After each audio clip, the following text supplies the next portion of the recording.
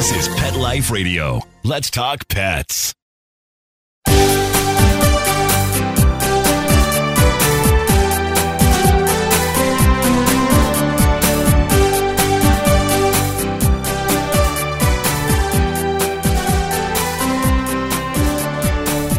Hello and welcome to Working Like Dogs on Pet Life Radio.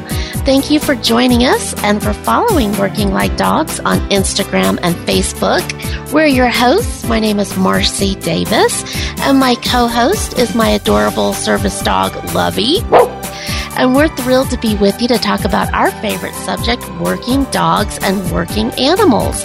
And today we're going to be visiting with author Rebecca Asher Walsh. And Rebecca is a journalist who specializes in four-legged celebrities. And she's going to be talking with us today about her new book, Loyal, 38 Inspiring Tales of Bravery, Heroism, and the Devotion of Dogs. In addition to sharing these stories of these amazing animals, she's also going to talk with us about the work she does with a high kill shelter in Manhattan, and also about the foundation, Deja Foundation, that she founded, which is devoted to raising funds for the care of rescue dogs. So we've got a lot to talk about with Rebecca, so come back after these quick messages. Sit. Stay. We'll be right back after a short pause. Well, 4 to be exact. Tired of wasting money on giant bags, boxes, and jugs of litter that don't last? Switch to World's Best Cat Litter, the only litter that lets you use less and get more. World's Best Cat Litter uses the concentrated power of corn to deliver outstanding odor control and easy cleanup. It's lightweight, 99% dust-free, and pet, people, and planet friendly. It's even flushable. Make the switch to World's Best Cat Litter and save $2. Visit www.saveonworldsbest.com. Let's Talk Pets on PetLifeRadio.com.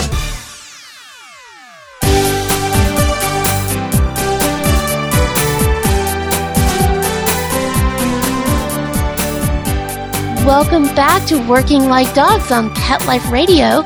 We're so excited to have Rebecca Asher Walsh with us today. Hello, Rebecca, and welcome. Hello, thank you so much for having me. Yeah, we're so excited you could be with us and talk about your beautiful new book, Loyal. Oh, thank you so much. What kind of service dog do you have? Lovey she actually looks very similar to the dog that's on the cover of your book. She is a black lab. Oh, how wonderful. She has a big head similar to the beautiful dog that's on the cover of your book. So thank you for asking, and I'm surprised you can't hear her snoring. She's laying right here at my feet, belly up, how she likes to lay, and snoring very loudly. That is so funny. Black lab owners are the happiest people in the entire world, and they've always told me that they're totally different than yellow lab owners, which is always funny to me. It is, yeah, because my retired guy is a yellow lab, and they are very different, the two of them, so I would agree with you. Nice. So tell us, what inspired you to write Loyal? So I had written the prequel to Loyal called Devoted, which was about extraordinary dogs. And it became very clear to me as I was writing Devoted was that what made the dogs extraordinary was the extraordinary people behind the dogs and how these dogs transformed the people to be the best people that they could be. And I sort of loved this uncovering of it looks like it's about the dog, but suddenly you're talking to people who are telling stories of what they were like before the dog, and then the dog comes into their life and how that dog has changed their life, and they go on to really change the world in their own ways. So when it came time to do Loyal, the follow-up to Devoted, we decided that we wanted to focus on service and therapy dogs for that reason, because the differences that they make are so dramatic. And what I loved the most about this book was my concern going in was that the therapy dog and the service dog inherently suggest that something sad has happened, right? Because if you need one, someone has been through a hardship. It isn't just going to be a happy Lassie story, sort of what you had in Devoted. And what was amazing in this book is it was one of the most joyful projects I've ever had in my life, because every single person in this book, far from being sad, felt transformed by this dog in their life, and that they were blessed to have whatever was going on with them that necessitated this dog in their lives, and talked about in all their different ways, in 38 different ways, about really being reborn with this animal. So it was very moving. Yeah, so beautiful. And it is so true that you can, a lot of people look at if you have a disability or if you have something that it's very negative. But personally, I can say, boy, there are some perks and some gifts that you get from that experience.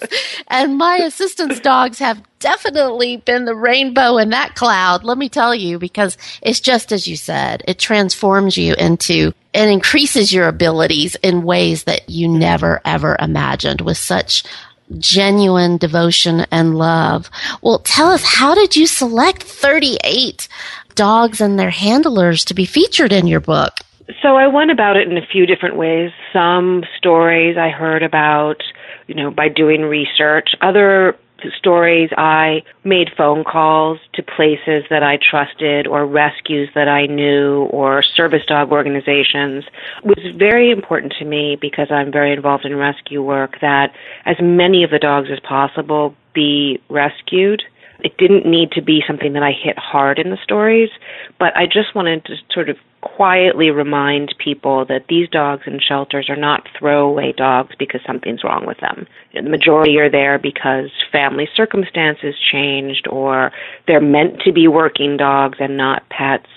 So I worked with a lot of shelters, I worked with a lot of rescues, and I would call, say, a search and rescue organization. There were some that I know that are wonderful, and I would say, tell me about your best dog and your most wonderful handler who went through the program this year. And they would start telling stories. And as soon as somebody starts telling a story, that's it. I mean, that's an amazing story. Yeah, yeah.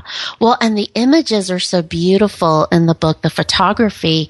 So how did you get all these beautiful images? Did you interview most people face to face, or how did you do the interviews and get those images? Because they were all over the world, most of the interviews were actually done on the phone, and the images were largely from the people themselves. I mean, not all of them. Some are obviously professionally taken, but people have wonderful pictures of their dogs, and when you say to them, could you send 5 or 10 that we could just look at for the layout, and suddenly, 50 incredible photographs flood in. So it's always joyful to watch that happen. I mean, people just love talking about their dogs. Yeah, absolutely. Well, and I love the pictures because the dogs look so happy in the pictures. You can tell that they're just incredible, incredible animals that are thrilled to be doing what they're doing.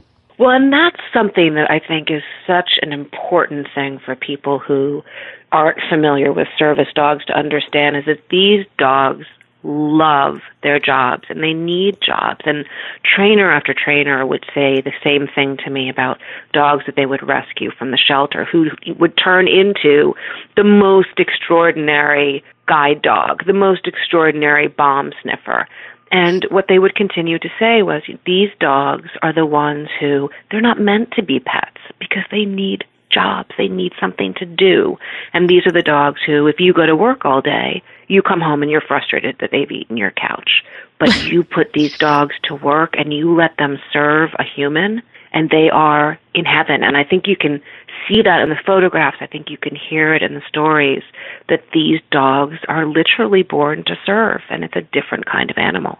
Yeah, I could not agree more. It's just amazing when a dog it's when they connect with their human and get to do what they love to do so much, and how that impacts that human is just, it's like lightning in a bottle. I mean, it's magic. Yeah, it's so incredible to see that. Well, tell us about a couple of the dogs that you include in the book that really stand out in your mind. Well, I have to say that I ended up bonding with all of the dogs and all of the people. I mean, it's like choosing your favorite child. But I can say there are a few that I think were sort of interesting in that they're not obvious service dogs. So one that's really extraordinary is a dog named Klinger, who's a German Shepherd who was raised in upstate New York at Guiding Eyes for the Blind. And what happened was, this is a vet who was a marathon runner and began slowly losing his sight, but he refused to stop running. And he was terrifying his family because he would literally run blind. And occasionally there would be a person who could help guide him. But as he said, the person's kid has a soccer game, or they're sick, or they just weren't reliable. So he met the CEO of Guiding Eyes for the Blind at a marathon, and he said, "Why aren't you training dogs to keep company of runners?" And so Thomas Panek, the head of Guiding Eyes for the Blind, went back to the campus, and they started doing some research, and they decided that a German Shepherd would be the right pace keeper because they have an interesting lope that a lab doesn't have. And they trained the first dog who is certified, this is Klinger, to be a training companion for a marathon runner. And, it just brings me to tears that you now have this man who has been given back the gift of being able to run marathons. And he also, by the way, competes in triathlons and Ironmans. And Thomas Panek, the CEO of Guiding Eyes for the Blind, who's also blind, described testing Klinger for the first time. And he said he just wept when suddenly there he was running for the first time again since he'd lost his sight. So, that kind of story, I never stop being moved by that sort of story, which is really just absolutely wonderful. So, that's a wonderful, wonderful dog. And then, I don't know, I love so many of them. I mean, they're all 38, right? All 38. They're so wonderful. There's another dog I love named Bandit, who's a Great Dane who works at the USO at Missouri, taking care of the young soldiers who come through, or the soldiers who are there in the hospital. And what I loved about that story was a lot of them are vets who've been through hard times and don't really want to talk about their stories or don't tell their stories. And when I said to Bandit's owner, do you think any of these people might be willing to get on the phone and talk about Bandit? My voicemail was filled in 10 minutes with people calling to talk about how this dog had changed their lives and suddenly opening up about what they'd been through and why it meant so much to have a dog like Bandit listening to them and listening to their stories.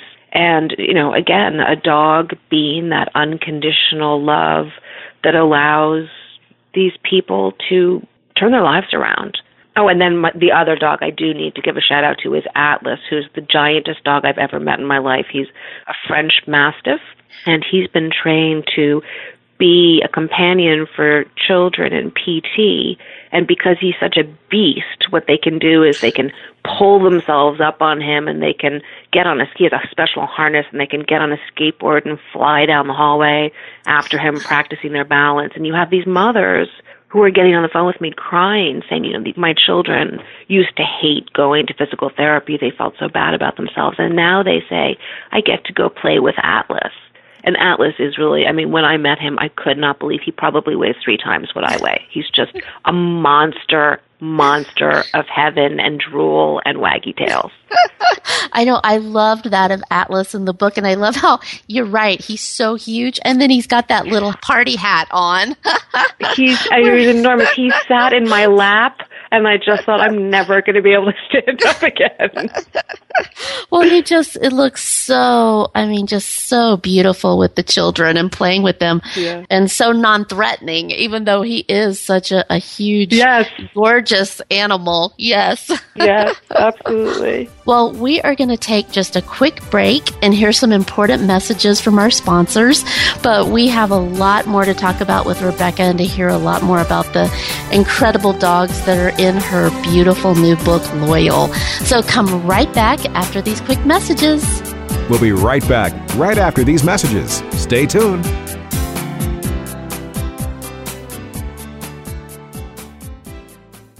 Molly, here's your dinner. Zeus, that's not your food. Don't let that happen to your precious cat. Elevate your cat's eating experience with the Cat Tree Tray. The Cat Tree Tray keeps your cat's food off the floor and conveniently located on the cat tree. It's the perfect way to eat. It's a beautiful wrought iron tray that easily attaches to your cat tree and keeps dogs and other critters out of your cat's dish. A must for multi-pet households. There's a 6-inch tray for large bowls and a 4-inch tray for smaller bowls. Purchase your cat tree tray today. Go right now to cattreetray.com. That's cattreetray.com. CATTREETRAY.com. When I adopted her, she was a mess. Scabs, itching, licking, missing fur, hot spots, a thin, dull coat. So I take the dog to the vet for the standard run-of-the-mill tests and treatments. No results. I hear your advertisement on the radio. DINOVITE.com. 859-428-1000. So I get the 5-pound box of Dinovite and the Lico Chops within a 4-week total. Instead of a German Shedder, I have a German Shepherd. Sheba is a 105 lean pounds of shiny, smooth, happy dog for life because she gets fed Dinovite. And the results, they're just incredibly outstanding. And she loves it. When you rescue a dog, you have to do the right thing. You've got to feed them right for life. Do the Dinovite. Dinovite for life. 859-428-1000. DINOVITE.com. Let's talk pets. Let's talk pets On Pet Life Radio. Pet Life Radio. PetLifeRadio.com.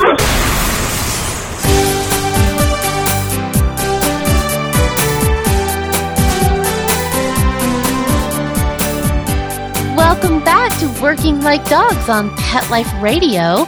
And we're so happy to have Rebecca Asher Walsh with us today. And she is an author and talking about her latest beautiful book, Loyal, that is highlighting 38 stories of incredible dogs.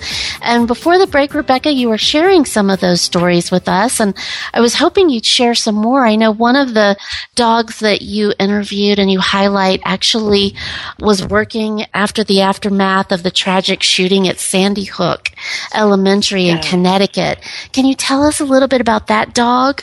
Yes, this is a beautiful, beautiful dog, a beautiful woman. You know, again, we go back to it's the dog, but it's also the people behind the dog. So this is this wonderful, wonderful dog named Drago. And what this woman did is she lived nearby Sandy Hook, and she heard that this had happened. She got in the car with Drago, a Spinone Italiano. They look, I'd never seen one before, and so I don't know if you know what they look like, but they look like poodles on crack. I mean, it's just mixed with a mutt. Cute. It's the weirdest looking dog. And she just knew that she had to get there, and she got there, and what they had set up tents. And so what started to happen was that Drago could keep the children company while the parents met with a social worker, or Drago could keep the parents company while they met with the social worker. And because people just automatically would relax around a dog, and it just helped the tragedy. And I spoke with a teacher who was there. It was the only interview I've ever done that I had to stop because I was crying so hard that I said, you have to excuse me for a moment, because she was the most amazing storyteller bearing witness to what had happened. And she talked about, so Drago's owner began to bring Drago every single day for the first year of school. And this teacher talked about this small community where everybody knew somebody who had been lost. And this particular teacher had a boy in her class whose sister had been killed. And she talked about standing there. They had something like 2 or 3 days off between the shooting and the next day they had to go back to school. There was nothing. And she talked about how the teachers were standing in the hallway, and they were near tears because the buses were pulling up with the children for the first time after 3 days, and they did not know how they were going to teach these children. They didn't know how they would get past their own trauma. They didn't know how they could help the children. And then she described that the dogs and Drago walked in, and she said suddenly everything changed, and suddenly we felt like we can do this. And so Drago went every day, and he would sit and he would be with the children while they read, and he would dress up. His owner is very, very funny and dresses him up, and his dog's sister up, who would also come in ridiculous outfits, whether it was for St. Patrick's Day or for Halloween, and just make the children laugh. And the teacher was very upfront, although the owner wouldn't have said this, that he's so ridiculous looking, just even without the costumes as a dog, that just walking down the hallway, people would start to smile and laugh. And this sense of levity that this dog could bring to what was the worst year in any of their lives. And at the end of the story, what the teacher told me that I loved was almost every single teacher who worked with Drago ended up adopting their own dog by the end of the year, thinking that they too would turn their dogs into therapy dogs. And in fact, the dogs have just ended up being their own therapy dogs, but inspired a whole rush of adoptions. Oh, that's wonderful. Well, I know the work that therapy dogs are doing after these tragic incidences are it's amazing. It really is. And I think we're just really learning the impact that dogs can have in these horrific situations. But it's just so beautiful to see the impact. And yes, the look of Drago is hysterical. I mean, just, yeah, you can't help but gravitate toward him. He's so cute.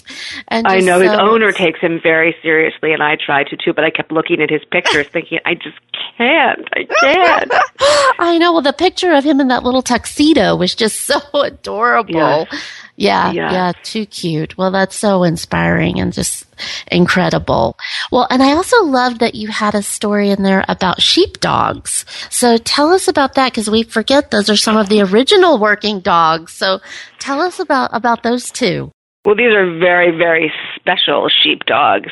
There is an island off of, is it New Zealand or Australia? I can't remember at this point. Far, far, far away, where there are endangered penguins, the last of the endangered penguins, and the foxes kept coming up and killing them. And they couldn't figure out what to do about this.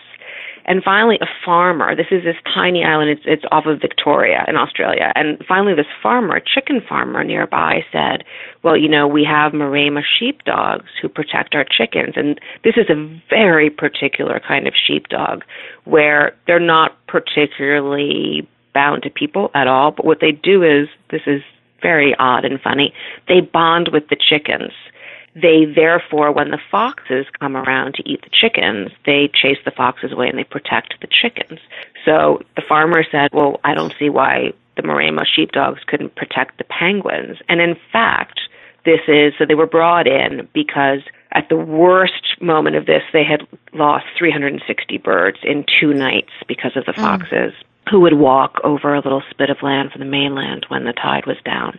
And since they started with these sheepdogs, they haven't lost one because these sheepdogs are completely bonded to these penguins. And the minute any threat comes in, they surround them and chase them away. But it's a very funny, so these dogs, they're called Yudi and Tula, but in fact those are just their stage names because they became so popular and had a documentary made about them that people will come on boats and start calling their names. And the caretaker wanted to make sure that they were never distracted, so they tell people that those are their names, so people are off the coast yelling, Yudi, Tula, but in fact, those are not their names, so they don't turn around. Good, yes. And they live on this island, and when they retire, they're going to go back to the tiny, tiny little town where they're going to live with some chickens at the Historical Society, and a new one will come in, but it's worked out absolutely perfectly. I love that story. That's awesome. How you can protect your friends. Yes, yes. Exactly. Well, and you worked with National Geographic on this book, or they were the publisher for it?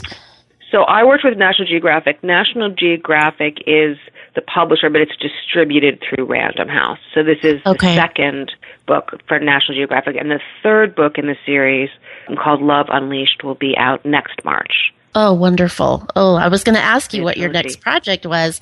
Yes. Yeah, so can you give us a little snippet about Love Unleashed? Love Unleashed is more or less more of the same, just wonderful, wonderful, joyful stories about great dogs. And again, a quiet concentration on as many of them being rescued as possible because their stories are always dramatic and wonderful. And I love the before to happy ending after of those tales. Yeah. Well, tell us about your work, because you're the founder of the Deja Foundation. Tell us, what does the foundation do? What's its purpose? Sure. So I, for close to a decade, have been a volunteer at a High Kill shelter in New York where I live. And it became very, very frustrating. It becomes very frustrating because, you're looking at heartache sort of all of the time, but there are so many problems because the dogs are only there for, let's say, 3 or 4 or 5 days before they need to get out or they're at risk. And adoptions can be very fraught because the dogs are coming out generally quite sick. They get kennel cough very quickly, and then that can turn to pneumonia. And they often aren't trained. And what we were seeing was that it was a rough way to start out adoptions because somebody comes into the shelter and they are doing something incredibly important and wonderful, and they are saving a life, but they don't realize that there's also generally a great deal of work ahead of them. And it's very difficult to have a bond with a dog that you've rescued when the first 2 weeks you're suddenly out, $1,800 in vet bills to clear up pneumonia, or it turns out the dog isn't house trained. And we just kept seeing things come up that made it more difficult for adopters than we felt was necessary as they were talking to us on the phone. It was as if they were suddenly parents to newborn children. It was just constant needs, and money suck and training suck. So we started Deja Foundation, and what we do is we provide grants or scholarships to people and rescue organizations that we vetted who pull dogs off the youth list to fund training and to fund vet bills. So we'll pay the veterinarian directly and we pay the trainer directly. But what that does is it allows the adopter or the rescue to really concentrate on just bonding with that dog and loving that dog and not sitting there thinking, I don't have money to go on a vacation anymore thanks to you, or why aren't you house trained? So we just arrange everything for them and then finance it so they can get on with their job of loving the dog that they've rescued. Oh, that's beautiful. Yeah, because a lot of people don't realize the commitment and the responsibility. And like you said, when you bring a dog into your home or an animal that is in a crisis situation, which they've been being in shelter and are having all kinds of issues, yeah, that can really be overwhelming. And then they end up taking an animal back. So that's so wonderful that you're doing that. It doesn't even have to be that the dog is coming from a shelter. From having a service dog, having a dog is a huge responsibility. Yes. And it can be terrifying, right? If you suddenly feel that you're on your own with that dog. So it's really lovely to have an organization behind you or volunteers behind you or somebody that you can call and say, help, I've forgotten how to do this, or the dog doesn't seem to remember this. Yeah. Oh, that's great. Yeah, I know. That's what I always tell people. People always say, I want an assistance dog. And I'm like, do you really? Are you sure? Because it is such a commitment, like you said, and it is a big responsibility when you bring an animal into whether they're a working dog or not. It's a big commitment. So how do people get access to support from the foundation? We're at DejaFoundation.com online, and we do private fundraising and people just word of mouth.